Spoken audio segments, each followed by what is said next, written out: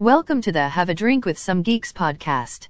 Here is your geeky hosts, Adam and Matt. Hi everyone, welcome to the Have a Drink with Some Geeks podcast. I'm Matt. I'm Adam. And thanks for tuning in this week. This is episode 7. Episode 7. Episode 7. We're going to be talking about, for this entire month, since it's October, we're going to do a Spooktober for you guys. Spooktober. And we're going to bring up, over the course of the month, 4 spooky movies. We're not going to talk about which ones they are yet. We'll let you guys kind of tune in each week and see what we're going to talk about. We're not going to do any modern ones like the new Saw or Paranormal or whatever. We may mention something like, oh yeah, we have, like, I know there's a new Hellraiser coming out, but we might just... Or Halloween, mention that as we go along, but we're gonna kind of stick with some classics. All right. Well, thanks for listening. You guys obviously know where to find us on Apple, Spotify, and all our major podcast playlists. Mm-hmm. But, you know, we could use some more followers on Instagram, Facebook, Twitter, TikTok. Yep, all those. Follow us at Geek Drink Pod. We're starting to do a little more posting on there. Besides just our normal episodes of the week, we're working on getting some more content up there for you guys. And that's a great way for you guys to leave comments on the episode. Tell us what you think and what you guys want to hear from us. Yeah, absolutely. We'd love any suggestions. If there's something you'd like us to talk about, please leave us a comment. We'd love to be exposed to some new and different things if it wasn't on our list to begin with. Yeah. So with that being said, Adam, how about we talk about our drink of the week?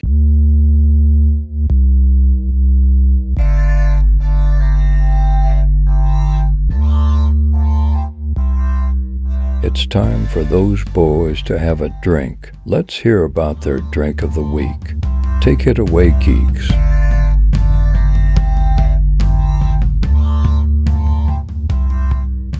Yeah, so this is the Schilling Hard Cider. It's the Passport Pineapple Passion Fruit Hard Cider. All right. I've had a few from this company, Schilling. They've been really decent. They have a really good cider. Cider? Cider. Oh, got it. Sorry. It took me a second. But no, I've liked the fact that they do kind of different stuff. It's not just your traditional apple cider. So hey, cheers, brother.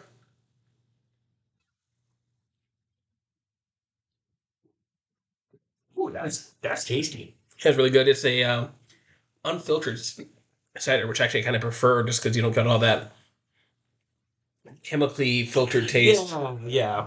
But, I really like that. All right. Well, folks, we've had our drink.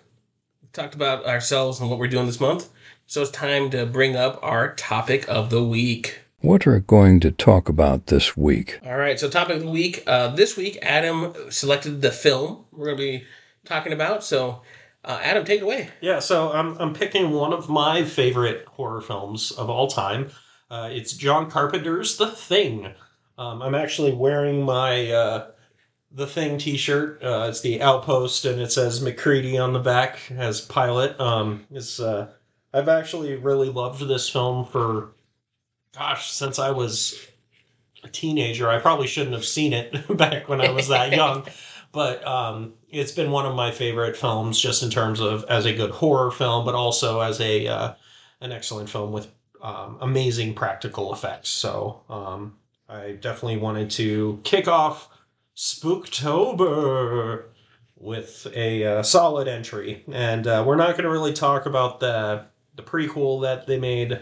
Or the new sequel that came out, in 2011? It's technically a prequel. It's a prequel. Yeah, that's right. But this movie came out in 1982.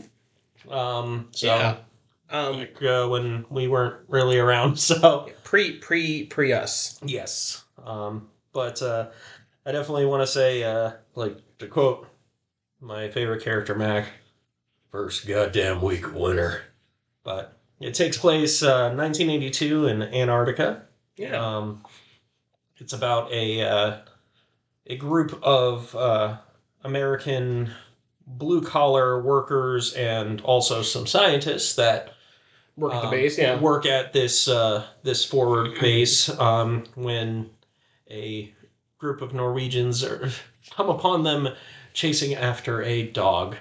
And the dog is not what you think it is. Yeah, and I guess we'll start with that first piece, Adam. You're kind of telling me, and I've seen the movie recently again just to catch up on it. Mm-hmm. But you were telling me that if you saw the literal translation of the Norwegians chasing the dog in the helicopter, it actually kind of gives away some stuff in the movie. Yeah, so when they actually land, and the Norwegians are screaming at the Americans after they've been shooting at them, they're saying, like, pretty much they're saying, like, get away from the dog, like, it's not what you think it is, blah, blah, blah. But since none of the characters speak Norwegian, and Mac famously keeps calling them Swedish, it's they're actually warning them about the plot of the film.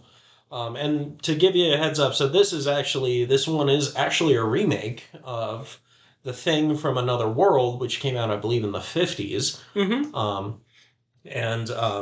That one was more of a classic kind of Frankenstein-esque thing. Like, the creature was just this big, lumbering thing that wasn't very intimidating, and then they just kill it with electrocution. But they definitely John Carpenter took a lot of time to try and create something that's very otherworldly and different.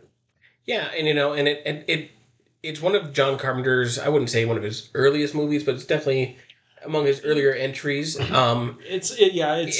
watching it, you kind of get to see him starting to develop his style that he's very well known for. Yeah, and I think, in my personal opinion, this is my favorite of his films, and I'll get into that a little later. But he definitely he's a director that has, like, a voice and a vision, and this one definitely, I think, personified. Yeah, and I like the choice this week, Adam, because it's not like your typical turn of the millennium, even the 2010, 2020 horror movies that rely so much on CGI and those effects. This is 1982. Practical effects were the way they did it, and the practical effects of this movie they hold up pretty decently still. Oh yeah, absolutely. Rob Bottin did the creature effects, and I believe he worked also with Stan Winston on it as well. I think Stan Winston was just helping out, but Rob Bottin, like, everything in this was pretty much practical except for some slight, like, optical effects, like some matte paintings. Yeah, when they're doing, like, showing you the ship and stuff like that. But largely everything, and then I think there was also some stop motion, but largely everything was done practically. And I think one of the big parts of stop motion that they ended up doing was, and if you guys haven't watched it, pause, go watch The Thing, come back and pick up right here. It came out in 1982. True, but I don't think we need a spoiler warning anymore. We don't, but before we recorded, we were talking about the movie, and my wife was just like, I've never seen this. Yeah, and I showed my girlfriend this movie about a year or so ago, and she has not forgiven me for it. But yeah, one of the cool stop motion effects they use is when they are trying to defibrillate the character. I forgot. Yes, and the thing that's inhabiting that character, the stomach opens up with the teeth and tries to off his arm. Yeah, that was such a creepy shot. I just really love the setting of the entire film. I kind of, like, want to say, like, I don't know if it's I know John Carpenter really enjoyed H.P. Lovecraft, and I also enjoy H.P. Lovecraft, and I know At the Mountains of Madness, set in Antarctica, and so I don't know if that was kind of inspiration for him. But yeah, no, John Carpenter really did a great job creating this whole world. He's very well known, especially now, analyzing his history of work. He isn't a director who kind of just flies by the seat of his pants. He creates and he envisions these elaborate worlds and backstories. And, I think one of the things that led to him success in this movie, even though it wasn't a huge box office success at the time, because actually, I think it was financially a flop, and I think critically panned. Like, I don't think critics really liked it, but it kind of found its legs later on. Yeah, well, I mean, one of the things, and some of the research I did for this episode was this movie came out at the same time as E.T. Yeah. E.T., I think Blade Runner also came out similar time. Similar time. Poltergeist, I also think, came out around the same time as well. So it's definitely, it came out at a weird time, and especially it being a hard rated R alien story. Yeah.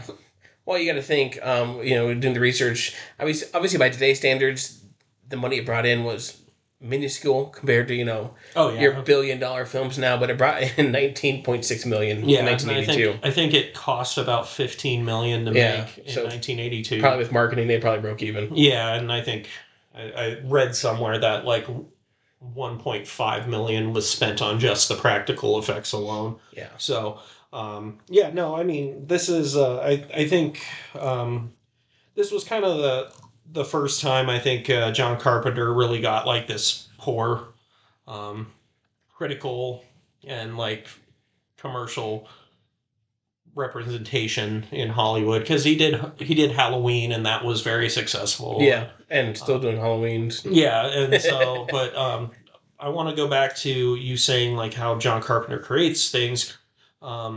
He does all the music for his movies, like Escape from New York. He did all the music for that, and and Adam's favorite movie, Escape from L.A. The surfing scene alone, it makes that movie great. We'll cover that eventually, guys. That's a movie you cannot not talk about. Yeah.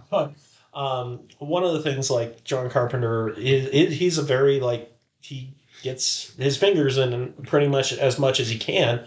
But actually, this film, Ennio Morricone did the soundtrack for it. I didn't do that. You know him from, like, Good, Bad, and the Ugly, Hateful Eight. I think they actually used some original of the, Hateful Eight. Yeah. Yeah, they actually, and even the new one, I think they used some of the takes from The Thing for the Hateful Eight, the new one.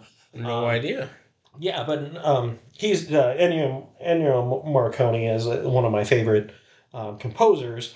But the one thing I really enjoyed was it still feels like a John Carpenter score, because I think he's probably heavy-handed invested in the recording of it. And there's a lot of backstory, and I mean, we weren't there, so I don't want to speculate, but I know like John Carpenter always with his music kind of likes to say it's kind of like more background ethereal stuff. Like he never wants the music to like inform the scene or drive the scene. It's more just there. It sets the mood for you a little bit. Yeah, but it's like it's all like wallpaper almost, or like window dressing. It's there to get you in the mood, but not push you towards something. And I think for this movie too, one of the things that John Carpenter is well known for is he really helped a lot of careers with this movie. Oh yeah, I mean, he definitely launched a lot of careers just in like special effects actors. I mean, you look at like you said, Halloween. Jamie Lee Curtis got her pretty big break with Halloween. And then he's worked with Kurt Russell a bunch. Like he worked with him on like Big Trouble in Little China, Escape from New York, and now The Thing. And then like I think this was one of Keith David's first. It really put him on the map a little bit. First big role, because and then he went to work with John Carpenter again on They Live. Yep. But yeah, I think it was one of his first big roles. And it's like, oh, how'd you find this guy? So, funny fact about Keith David, I didn't know if you knew this, Adam, from this movie. So the day before they started filming, he broke his left hand in an accident. Oh no! So he showed up to set to film. His hand was so swollen and mangled that they sent him to the hospital to get it fixed. They put pins in his hand, and then they put a surgical glove over his hand and a black glove over that hand, over the glove, and painted it to match his skin complexion. So for the first half of the movie, you never see his left hand. I did not know that. It's one of those fun facts. A little off topic, pretty off topic. The guy who played Scotty in the original Star Trek.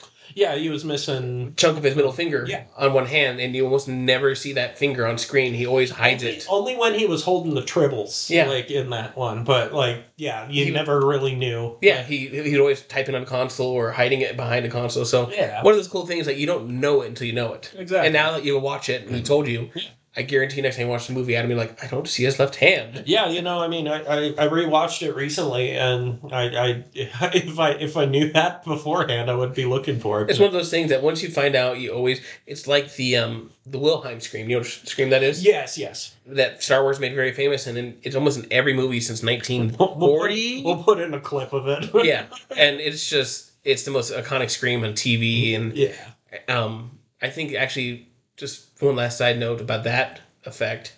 The Wilhelm scream was not featured once in the new Star Wars trilogy. They retired it from their movies. Yeah, it makes sense because it's become such an iconic, like you can notice it immediately. So, but yeah, I really just love this film so much. And then I want to mention one thing: the dogs in the beginning. Oh my God, like, if there was an Oscar for animal acting, that was, like, the creepy dog, who is the creature. Oh yeah, the sled dog at the beginning. Did such a phenomenal job being, like, very distant and very, like, different to the other dogs, and then the other dogs in the kennel all reacting to him was amazing. So I'm like, hey, props to that dog. And the trainer. Yeah. But like I really want to mention like, so it's like we mentioned how the Norwegians come in. They tried to shoot up the camp, and the one guy breaks a window. It's like, this is the Antarctic. You don't really want to break that. It's gonna get very cold. Yeah, just a little bit. This is pre-global warming, so yeah. But they were kind of doing this warning stuff, and they blow up their own chopper on accident. Yep. Blah blah blah. But then they decide to go to the actual Norwegians camp. Mm-hmm. And this is where we're going to I have to bring up the prequel a little bit. Because the prequel is more... And I haven't seen the prequel, so this is all new to me. Don't worry about it. It's not worth it. But it's... you go to this camp and you see kind of this aftermath. Yeah, the wreck of the flying saucer. Well, you see the wreck, but you also see kind of what a lot of these characters that you never even met went through. Like, you see a bloody axe in the wall. You see a character that slit his own wrists. And so you see a lot of this stuff that is not necessarily, like, told to you. No, so and it's kind of like showing you more than telling you. It does, and on tells you a story. It does, and on subsequent watchings, you watch it and go, they didn't know their weakness. Yeah.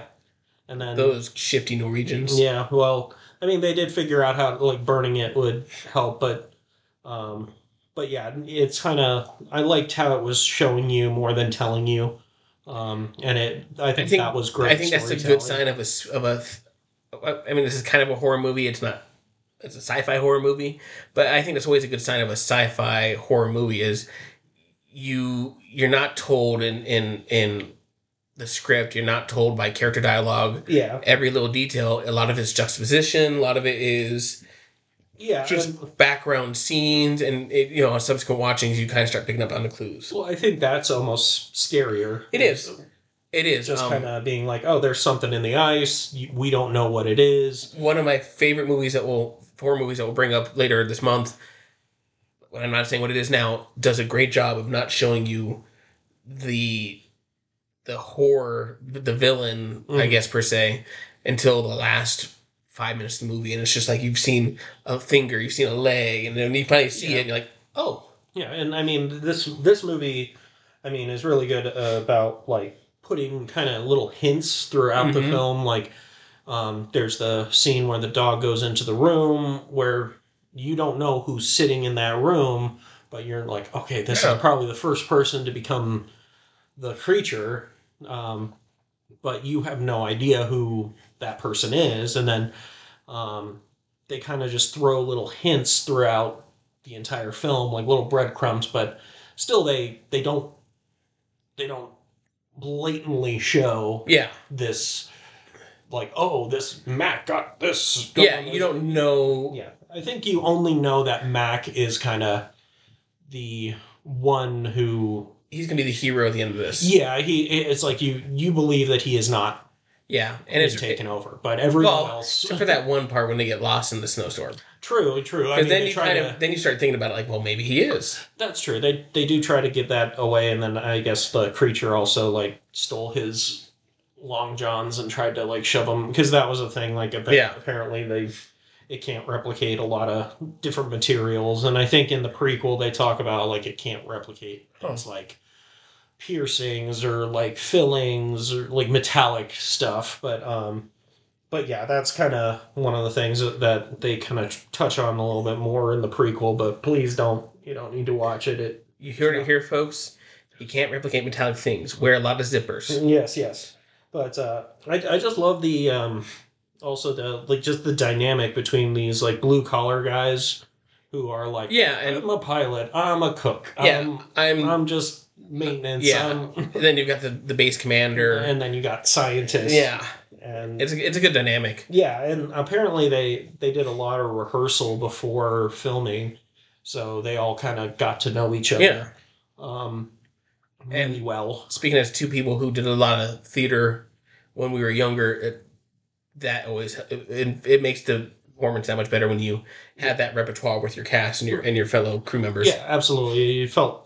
They felt like a group that knew each other. Yeah, and they've been stuck in the Arctic for 5-6 months at this point already. Yeah, and then, I mean, ultimately the movie plays on kind of the three big fears. Mm-hmm. Fear of the unknown, paranoia, and isolation, because Windows, who was their radio operator, can't get a signal out. Yeah, they're completely isolated and cut off from and then anyone.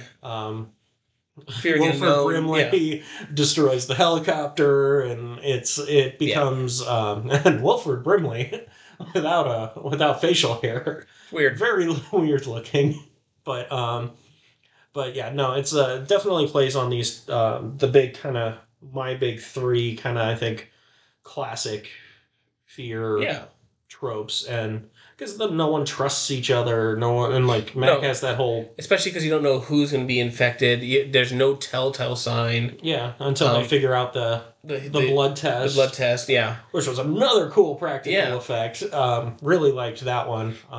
But I mean, you just have no idea who's whom, and like other people could be infected, and you almost think like multiple people are infected at like one point, and you just they're kind of playing it coy. Yeah. But I also liked the kind of, I think John Carpenter, being a big fan of kind of classic horror films, that's probably what he was brought up on. There's a lot of like classic kind of like fade outs. There was a little bit of Hitchcock-esque in some of those fade outs. And like kind of also like some of the music stings, like felt a lot more classic to me, and so I was like, oh, I really enjoy that a lot. I could talk about this movie for like a decade, but I want to. But one of the funny things I always think, like, what did they need a flamethrower in Antarctica for? Obviously, Adam, you did not know slushies. Oh, okay, that works. Yeah, I mean, kerosene and all that. Yeah. But like, they it's just like there's a flamethrower. There is, it needs a flamethrower, and it's just me being very practical and logically thinking. Probably, the helicopter ice is over, and you need to defrost it a little bit and kind of heat up the blade. We don't turn it on fire. Well, folks, I think we've covered pretty much the intro to our topic this week. Let's move on, Adam, to our hot takes.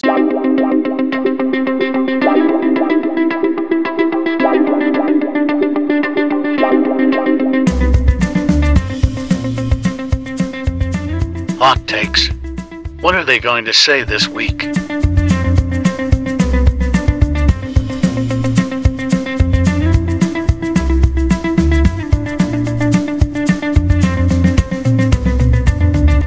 yeah. So I'll let you kind of start. I know I've been talking Oh, that's fine. off, talking your ear off. Oh no, I mean that's totally fine. This is one of your favorite movies, and I appreciate that you're very passionate about that. Yeah. So I really don't have a lot of hot takes this week because it is 1982. I wouldn't call it a B movie. At the time, it wasn't a B movie. It kind of is in that lens now, just because of the age and what people expect from horror movies today. I think today's modern audience not seeing it with like, oh, this is a B movie. It's not. Really, I think my hot take on this is, I can't think of his name now. We just talked about him, mechanic. Oh, McCready? No, McCready's the pilot. Oh, Keith David? Keith David. Yeah. There we go. My hot take on this, having seen this movie well after Keith David had his career started, and this is one of the catalysts for it, I kind of almost wish it wasn't him, because now seeing him in all the other movies he's done, he's almost a little typecast. He's always, if you watch Armageddon, you watch any kind of movie that's got a military presence, he's always the military commander. He's always in the Army, the Air Force. He's always serving on the president's cabinet. I unfortunately think this movie kind of started that typecasting because he is a very blue collar mechanic. Yeah, and he also plays he's played a cop. He's a great voice actor. I mean, he is Goliath. Mass Effect. I love him in that as Admiral Anderson as he becomes. He is Goliath, Adam. Yes, he is a gargoyle. Yeah, and also he played the Arbiter in Halo. Yep. Yes, I mean, voice acting, another person we've talked about we've covered a bunch of voice actors at this point, but yes, he is an amazing voice actor. That deep, deep voice of his. Yeah. It's just, you hear it, you know who it is, but you still appreciate the character he creates with his voice. No, absolutely. And this is one of those movies, like I said, I feel that it kind of typecast him, even though this is one of his first big movies, that I would have loved to see, not so much a different actor, but maybe just a different side of him as an actor, and not be this blue collar kind of serious guy. Yeah, but when you think about it, it was one of his first. It was. Yeah. And I'm only saying that in hindsight because I saw this after I've seen stuff like Armageddon and other movies he's been in. I will say he is great in Armageddon because he is definitely the straight laced guy compared to the rest of the guys in the movie. Well, and I want to ask you a question actually. So there's a lot of theories about the ending of the movie. Okay. Do you think Childs is a creature at the end? There's times where I've seen it, I'm like, yes, this sets up a sequel. There are times where I watch it and go, kind of ambiguous. And that's what I like about this movie. And this is I guess, modern day movies that we watch where everything's going to have some set of a potential sequel depending on how much money it makes. This wasn't the case in the 70s, 80s, even some of the 90s.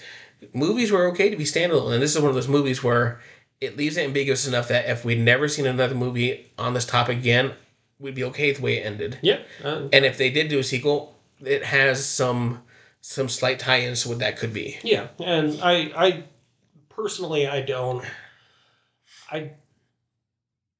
think it matters whether Childs is a creature or not. It's kind of, at that point, it's like Kurt Russell's like, well, there's nothing we can do about it at this point. Like, we blew up the base. Fucked. There's no way to escape this area. There's no way to tell anybody about this. We're all going to die. We're going to die of starvation. So let's just have a glass of scotch. Jim Beam, and watch our impending doom. I do like the chess machine, him destroying that at the beginning was kind of funny. It's like, you think, which was a cameo by John Carpenter's then wife, Adrienne Barbeau, as the voice of the chess machine. But yeah, he just pours his scotch in and is like, cheating bitch. And you're like, that's probably a very expensive piece of equipment. And here's another hot take for you, Adam, now that you kind of talk about Kurt Russell a little bit in this one. I really, really like the direction Kurt Russell went with this. Mm-hmm. It really speaks to the dynamic performance Kurt Russell can give, because he's done the badass like McCready. He's done Snake Plissken. is Star-Lord's dad and a very wacky kind of thing. So he does a great job being able to Jack Burton. Yes. In Big Trouble in Little China. And it's like, you can even say, like, he's played almost in... So he's been in, like, bunch of John Carpenter films, but he almost plays a different character. He's not like a Samuel L. Jackson where it's the same kind of guy. Yeah, he's completely different in each one. Like, I think he based his Snake Plissken on, like, Clint Eastwood, and then, of John course, Wayne. If you look at his Snake Plissken portrayal, Metal Gear Solid Snake is based off that. That is true, yeah. And we've talked about it before. It's one of my favorite video games. I'm trying to remember the movie he did. I remember it now. One of my favorite Kurt Russell movies, totally off the wall, does not relate to anything he's done otherwise. Captain Ron. People. Captain Ron, just a quick overview because it's not part of today's thing. Captain Ron, Kurt Russell plays the captain for hire of a little dinghy that his family on vacation hires him for, and he's just an alcoholic, off the wall kind of Beetlejuice character almost. Oh, there you go. I'll have to check that one out. Like, I haven't seen that one.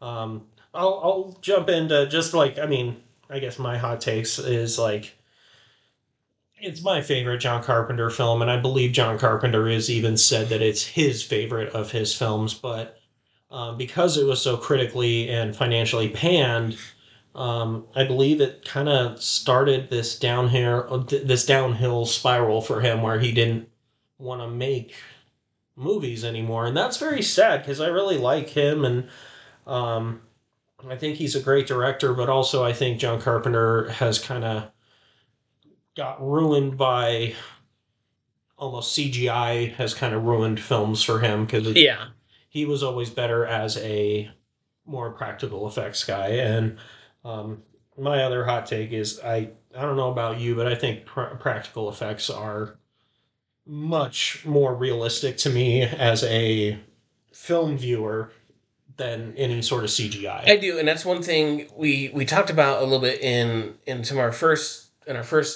themed episode in Kenobi. Mm-hmm. Star Wars, the prequels went a route where they had a lot of CGI. It was 100% CGI. There was very, very little practical scenes, set pieces, and the sequel trilogy did a great job of returning it back to those roots. And I think as great as CGI can be, I think less is more in a lot of places. I will always say Yoda was always more real to me as a puppet than he was as a fighting green frog bouncing around the Senate. I liked it better seeing the realistic stuff, and also as an actor. I know that we haven't been in that game in a while, but I would much rather see something. And it benefits you as an actor having a reference. Yeah. Instead of going, hey, look at this dot on this stick or something. On a stick that's attached to someone's head, and that's your visual point. Yeah. For me, that'd be, granted, film does a lot more that you don't do on stage since we were primarily stage actors. Yeah. But that, I think that'd be so hard to do. Yeah. And speaking of the practical effects part, I think, like I said, less is more. If you look at Wrath of Khan and the early Star Trek movies, those are all practical starship models. Even Next Gen and those shows, that was a practical physical model they filmed around. Oh yeah, and it looks, I still think, better than some of the modern Trek shows. No, absolutely. I think it kind of gives it more. How do I say this? Like more weight. Like I think it's more weight. It feels. It's got a texture to it. Yeah, there's something about it, and again. Big shout out, Rob Bottin did amazing practical effects for this. Yeah. If you're wanting to check out other films that he worked on, like we got RoboCop, we got Total Recall, and then Seven, which is one of my favorite thrillers, which you almost think is not really something that's like a practical effect thing, but all the gore. Yeah, all the gore. That's all Rob Bottin, and he did a fantastic job, and again, like talking about like just launching someone's career, it's like, he's doing the thing, and then he becomes this amazing powerhouse practical effects artist, and so no, I agree. I think there's just something about it that just feels, it hits you a little different. It feels a little more visceral, a little more tangible. It does, and Yeah, the stop motion, I mean, compared to today's practical effects, can be a little, I wouldn't say janky, but very obvious it's stop motion, but it still holds up very well. Yeah, I mean, stop motion. It's done right. If Yeah. done right, like, I mean, if you watch like Jason and the Argonauts and those sort of older stop motion ones, they do look a little clunky, but they're still like the talent that went behind Oh it. God, like, yeah. that was insane. But but I just really prefer seeing things like in the real more. I agree. If that makes sense. It just connects with me a lot more, and that'll go into possibly our next episode a little common some more thread. More practical effects driven. Yeah, so but do you have any like conclusions? Yeah, we can wrap this one up a little bit. So my conclusions on this film, I think it's one of those cult movies that actually does stand up to time. I mean, this movie's 40 years old now. Yes. And yeah, it looks like it's 40 years old because of technology and how we view things now. And, but did you watch it in HD? I did. Okay, because I will say the cinematography of it is spot on. Like, it is, and that's where it holds up. That's where it holds up. Is practically the effects, the acting, it all holds up. I mean, you can tell the movies from 1982 with some of the sound, some of the chess wizard, and obviously some of the practical set pieces because it's reflective of its time. Yeah.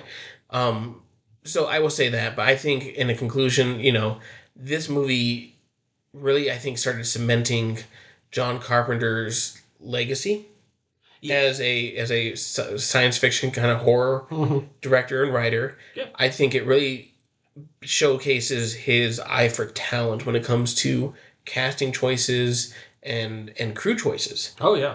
Like we said earlier, you've got some guys. He tends to work with the same people often. He's very kind of Tim Burton in that respect, that he has a kind of a core people he likes to work with, and they really like to work with him, and that says a lot when you have people who want to work with the same director over and over again because they know it may not be the movie that's going to make me all the money. It's not going to make me an Oscar, but it's going to be fun to make. I'm going to be respected as an artist. And we're going to put out a good product at the end of the day, no matter what. Absolutely. I completely agree. I think, it's, again... and you don't see that in a lot of today's Hollywood. No, not at all. And I tried to watch the new Jurassic World movie. I'm sorry. Turned it off after a few minutes because I couldn't stand it. I was like, I just can't.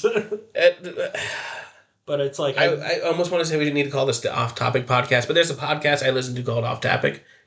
Subscribe to me first. But going off topic on that movie is such a fan service movie. Yeah. Well, I liked the first Jeff Goldblum is shirtless again. Yeah, well, I didn't get that far. I had definitely towards the end because they want people to watch for that. Yeah, but that does not hold up. Jeff Goldblum shirtless today does not hold up. Yeah, I just kind of feel like there's very few directors that are good working with not only their crew but also their actors, and I think John Carpenter was always very good at doing kind of both. And I mean, you can watch In the Mouth of Madness is another good film of his, very H.P. Lovecraft. But it's like, he works with the same people and people just seem to want to work with him. So, I mean, my conclusion is like I'm very sad to not see him making as much anymore. And like, granted, I know he made the Ghosts of Mars, and that wasn't so good, and the Vampires one wasn't so good. Yeah, but I mean, any prolific director is going to have some duds. Yeah, and so I think he definitely, this is, I think, his masterpiece is The Thing. Yeah. Because it's like, though I enjoy Escape from New York a lot, though I enjoy In the Mouth of Madness, though I enjoy Christine, I just this was the thing that cemented him for me as like one of the greatest directors of all Well, time. and imagine this. I'm not sure if you knew this. So, prior to this movie, John Carpenter's very independent filmmaker still. Oh, yeah. He wasn't their first choice for this movie. I think I read something about that. There was like another script going around. I think it was Toby Hooper. Yeah, the director of the original Texas Chainsaw Massacre. Yeah. He was really signed on to direct when they bought the rights to this film. Yeah, but I think it's a different script that they used. Something. But I'm not sure why it fell through. But I just sometimes, reading that, I think about, how good the original Texas Chainsaw Massacre was. Oh, yeah. Maybe this movie wouldn't have had so much practical effects, but can you imagine the gore? Oh, yeah. This would have had if it was... if you kind of remember, everyone thinks the original Texas Chainsaw Massacre was this, like, gore fest. It wasn't, not compared to the new one. Definitely not compared to the new one. But, no, I think, but it would have been... It would have hit a little different, but I'm kind of glad John Carpenter got on board. And also, like, one of the things I want to say, like, one of my favorite web series... Red Letter Media, they do a show called Review, and they did an episode about The Thing. And so if some things kind of echo from them, like, I'm not trying to plagiarize, but it's just sort of like, hey, we're seeing the same things and all that. But if you want like kind of a deeper dive into The Thing, I would definitely check them out. redlettermedia.com. They're fantastic. They're hilarious. Check out their best of the worst, their review, all that. So Matt. Yeah. Folks, it's that time of the week. We've kind of talked about The Thing somewhat in depth. Obviously we could keep going on and on and on. But we want you guys to not get bored of our voices. So, it's that time of the week. We actually had a Chad sighting today. He showed up for this filming, this recording of the podcast. He was right here.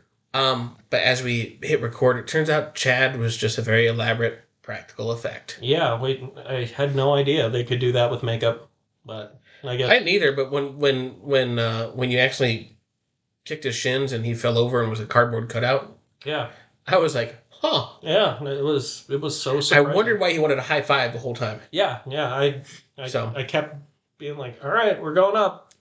Yeah, we're going up. Oh, okay. Oh, I guess you don't want it, but yeah. But, you live, you learn. Won't be fooled twice on that one. Good try, Chad.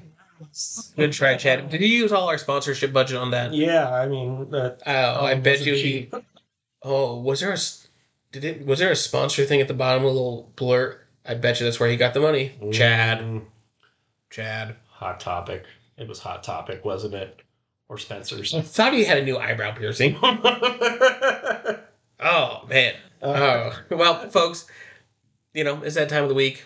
It's time for our Geek Rec of the Week. So, Adam, what are you geeking on this week? So they, first off, as of us recording this episode on Wednesday the 5th, it's Clive Barker's birthday, and there's a new Hellraiser that's coming out this month that I'm really excited about. I think it'll be really cool, and hopefully it gets good reviews. I know I liked the first Hellraiser a lot. The second one was all right, but the rest of them were kind of garbage. But so I'm kind of excited for that, to see what this new one on Hulu is going to be.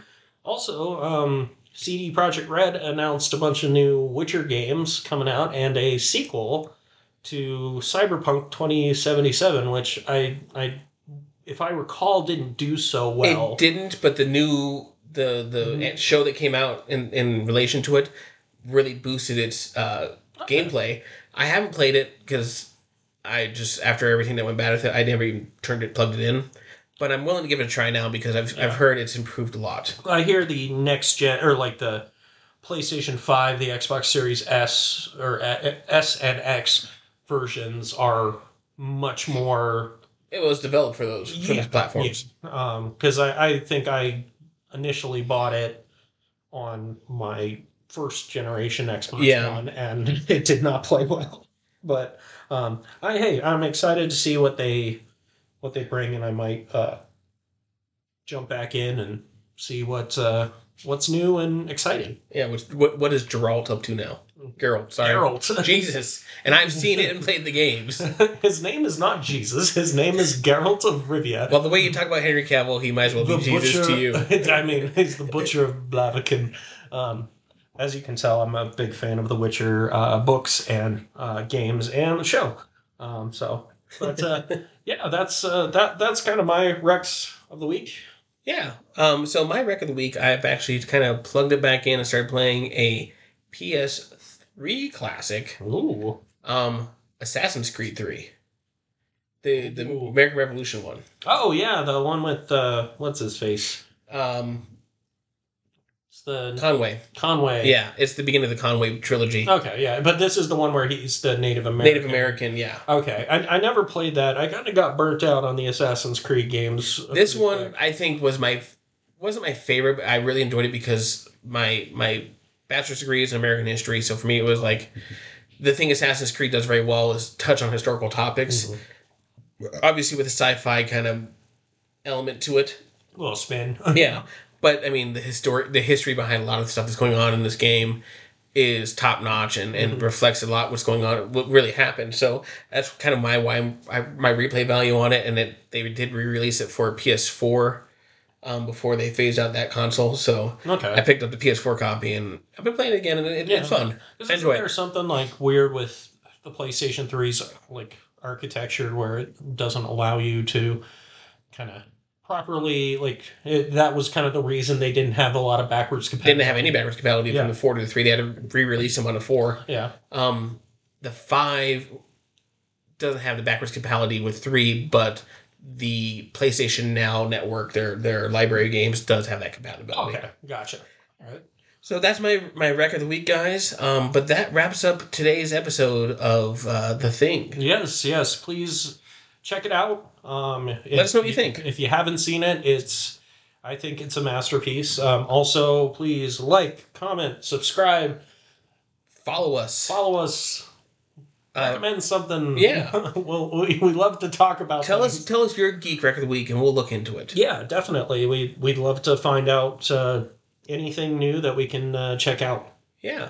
Well, thanks, guys, for listening to another episode of the Have a Drink with Some Geeks podcast. Yep. We look forward to talking to you guys next week on week 2, Spooktober. Yes, Spooktober. All right. Well, thank you, guys. You guys have a great week. Take it easy. Thanks for listening to another episode of the Have a Drink with Some Geeks podcast.